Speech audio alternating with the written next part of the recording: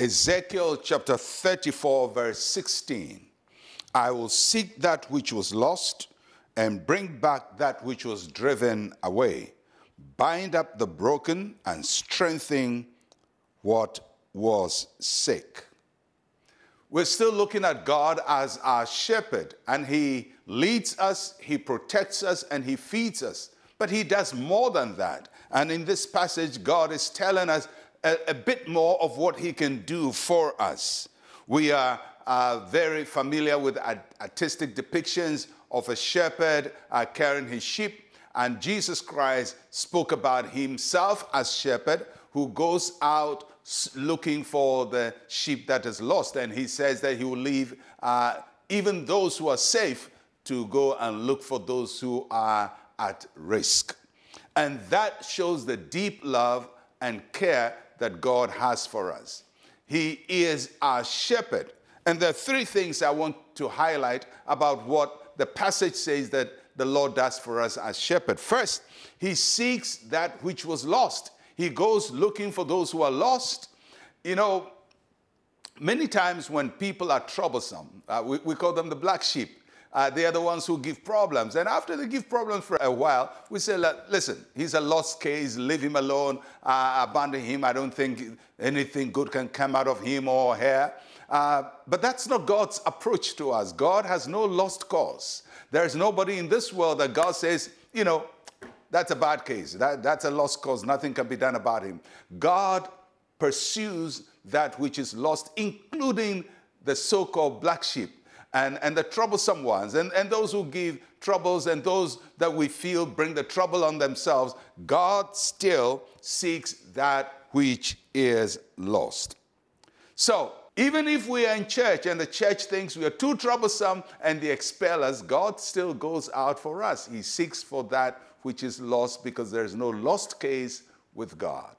Second thing is that he binds up broken.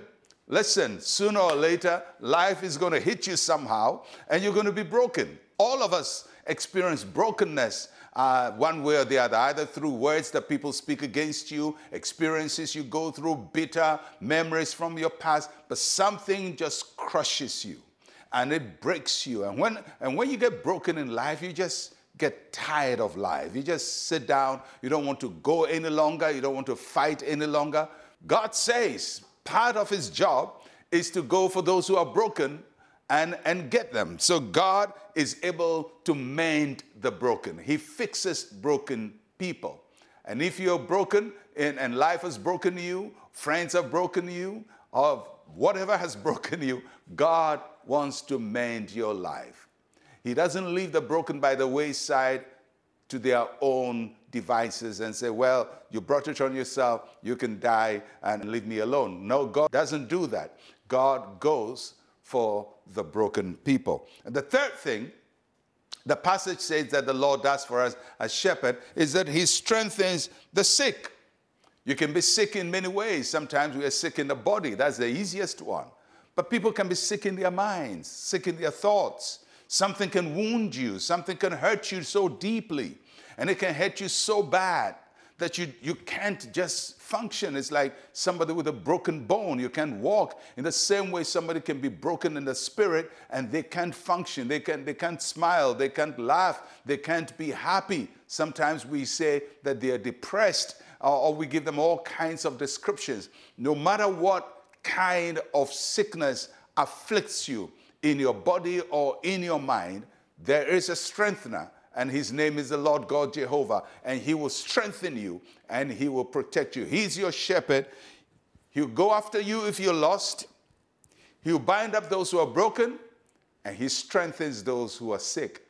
What a gracious shepherd we have in the Lord God. Let's pray. Say with me, Heavenly Father, heal me and make me whole. Restore my joy and fill me with your peace.